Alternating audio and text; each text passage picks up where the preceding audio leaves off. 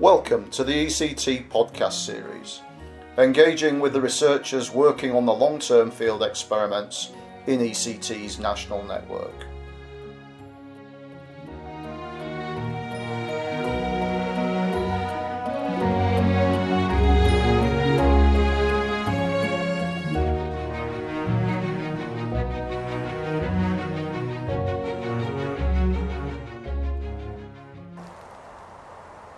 Good afternoon to you all. I'm here at the BangorDIVERSE Woodland Experiment at the Henvays Research Station belonging to Bangor University in North Wales with Dr. Andy Smith, the principal investigator who runs the experiment here from Bangor University.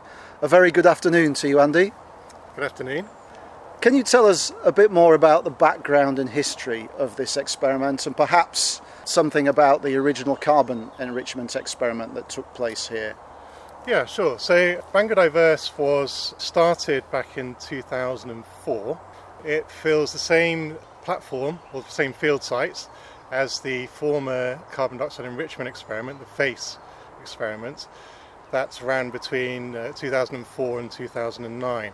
So this experiment occupies 2 hectares around the original FACE experiment and kind of succeeded that experiment. So we can still use the FACE experiment for work that examines what happens to trees when CO2 decreases, but that's very much a secondary historical linkage to the old work.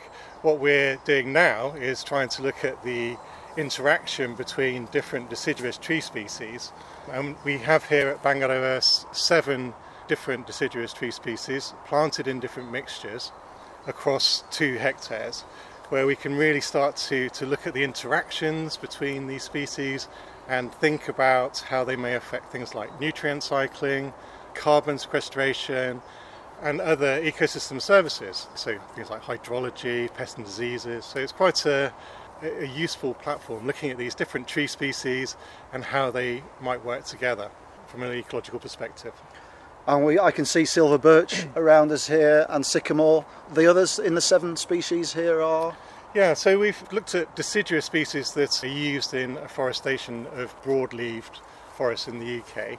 So as well as birch, we have ash, beech, I mentioned sycamore, we have oak.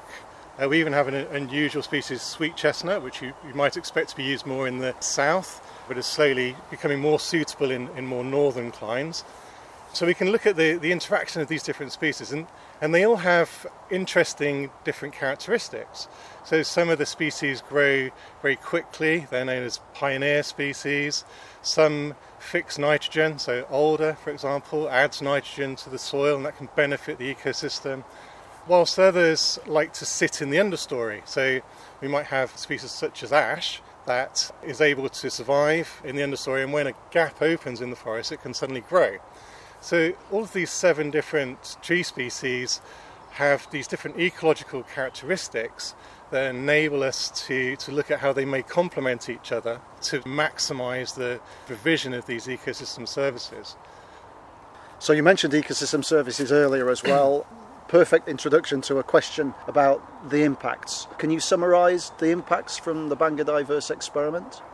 So there's been a couple of different major impacts. The one I'd like to talk about most recently is the impact on hydrology. So we've been looking particularly at how tree species or individual tree species may affect water infiltration. Obviously this is very popular. A lot of people know about natural flood risk management. But what we don't know is how different tree species may have differential effects. So we can answer the question, or attempt to answer the question, what is the best species to plant and where we should plant it? So PhD students, I have Bid Webb, who's been conducting her research here for the last 4 years and has been looking at the influence of species-specific roots and how the morphology of those roots interacts with the soil. So we're looking at the shape of the roots and how different species combine together and how that then influences the soil structure. And ultimately, changes in the soil structure influences how water moves through the soil. And the major finding that BID has identified is that one particular species, ash, which we all know is suffering from ash dieback, and although it's ubiquitous in the landscape, may actually become less frequently observed. And that species seems to have a disproportionately large impact on the hydrological function of the soil, so how well the soil infiltrates water. And what we found is that the type of roots that grow with ash create these much larger pores in the soil, so we call macropores, and that allows water to travel through the soil more rapidly, and also for the soil to potentially store more water. So we could argue then, and potentially formulate policy suggesting that we should plant particular tree species to maximise the impact of the trees on flood mitigation. So it's a really nice way of using these experiments to pass on guidance, management guidance, planting guidance to policymakers and practitioners on what would be the best tree to plant and where to plant it. And that I would say is probably the current really exciting output. We've done quite a lot of work looking at how we can combine different species so that they have both greater productivity above ground, which is obviously important if you're interested in producing biomass and wood products, but also how much productivity is going on below ground. Now, root productivity or root growth, because you're effectively growing biomass directly into the soil, that has a potential to be stored for a long time as a recalcitrant or hard to deal with form of carbon. And what we can see is if we mix species that contrast with each other, that we can get a greater root biomass. And a greater root biomass hopefully translates into improved carbon sequestration. So again, hopefully we can identify a selection of species that will grow together well to maximise both above ground productivity, which might benefit practitioners, and also carbon sequestration.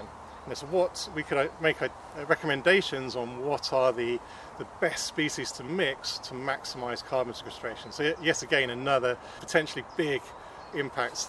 So we're providing these ecosystem services from forests. So one of the service might be climate regulation, and climate can be regulated by carbon stored in the biomass, or it can be regulated by storing carbon in the soil. And of course the soil is often a massively overlooked pool of carbon.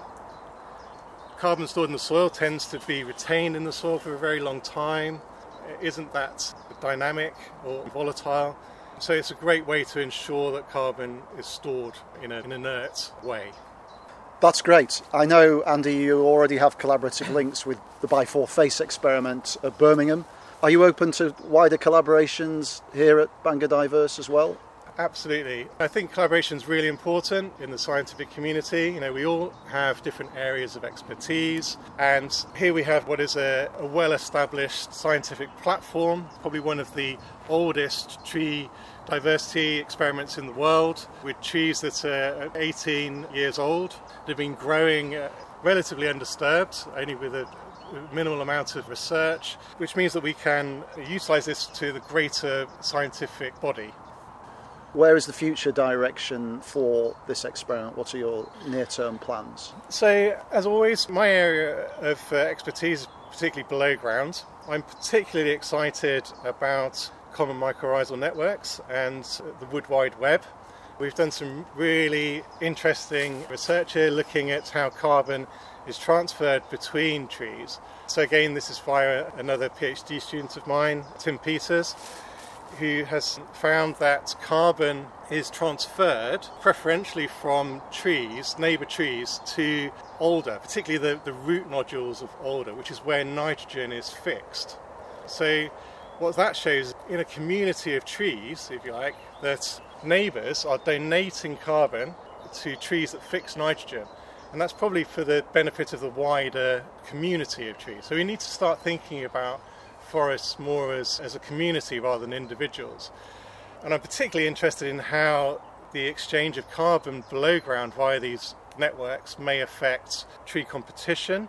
The fact that a large tree may be supporting suppressed trees in the undergrowth until such a time as they can grow. So it has a large potential impact on how we think about how trees compete with each other.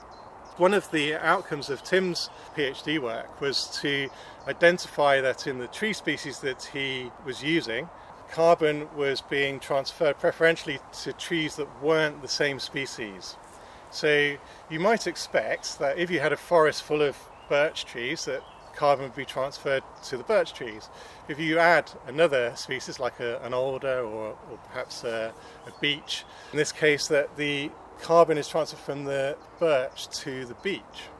And that's quite unexpected, because you think, why would a tree transfer carbon to effectively what you might consider to be a competitive species? Counterintuitive, almost. It is completely counterintuitive. So that's a really nice initial finding, and there's lots of work still to be done, working out exactly what's controlling the carbon transfer. Is it the fungi in the soil? Is it the tree? Are the trees trying to think about succession, which trees replace it? In which case it may be beneficial to have a different species replace itself to reduce predation, for example. So there's loads of really exciting ecological questions that we can ask here. That's great, so plenty of exciting ideas there. And my final question, Andy, is where do you see the intrinsic value of long-term ecological field experiments more generally, not just BangorDIVERSE, but more widely? One of the issues, I think, with having these long-term experiments is trying to find consecutive funding, which is always a major issue. And we tend to maybe get a project for a couple of years, and then we might have a dry spell, and then another project might come along. So it's that continuation and the support of a network that allows these long projects that really, the longer they run, the more important the results are.